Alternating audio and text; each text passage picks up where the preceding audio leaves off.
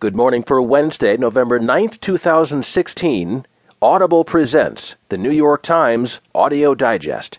Here's what's making news on today's front page. Trump triumphs. Shocking upset as outsider harnesses voters' dissatisfaction. Anger and suspicion dominate as Americans flood the polls. In today's national headlines, after a bruising battle, Senate likely to stay split. Long lines and irritants, but no outright disruptions, and exit polls confirm stark divisions along racial, gender, and economic lines.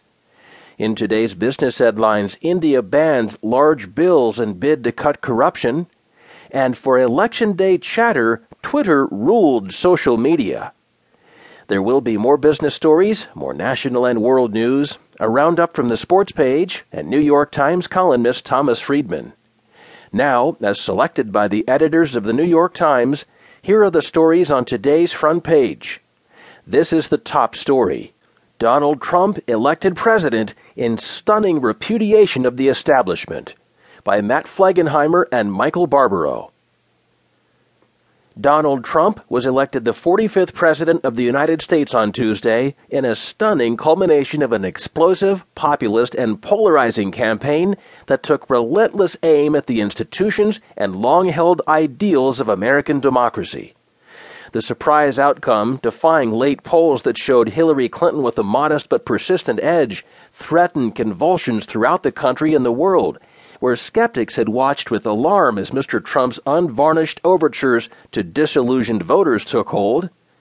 The triumph for Mr. Trump, who is 70, a real estate developer turned reality television star with no government experience, was a powerful rejection of the establishment forces that had assembled against him, from the world of business to government, and the consensus they had forged on everything from trade to immigration. The results amounted to a repudiation not only of Mrs. Clinton, but of President Obama, whose legacy is suddenly imperiled. And it was a decisive demonstration of power by a largely overlooked coalition of mostly blue-collar, white, and working-class voters who felt that the promise of the United States had slipped their grasp amid decades of globalization and multiculturalism. In Mr. Trump, a thrice-married Manhattanite who lives in a marble-wrapped three-story penthouse apartment on Fifth Avenue, they found an improbable champion. Mr. Trump's strong showing brightened Republican hopes of retaining control of the Senate. Only one Republican-controlled seat in Illinois fell to Democrats early in the evening, and Senator Richard Burr of North Carolina, a Republican, easily won re-election in a race that had been among the country's most competitive. A handful of other Republican incumbents facing difficult races were running better than expected.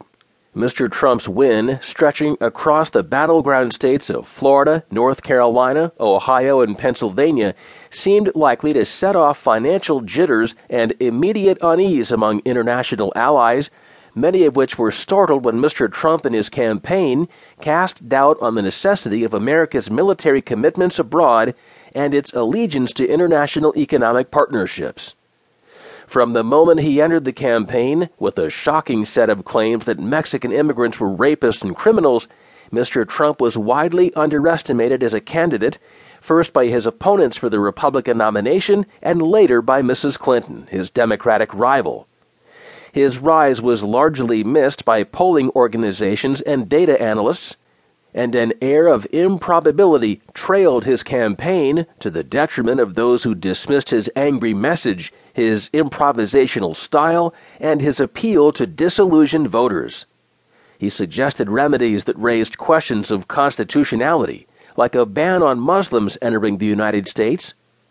He threatened his opponents, promising lawsuits against news organizations that covered him critically and women who accused him of sexual assault. At times, he simply lied. But Mr. Trump's unfiltered rallies and unshakable self-regard attracted a zealous following, fusing unsubtle identity politics with an economic populism that often defied party doctrine. He seemed to embody the success and grandeur that so many of his followers felt was missing from their own lives and from the country itself. And he scoffed at the poll-driven, word-parsing ways of modern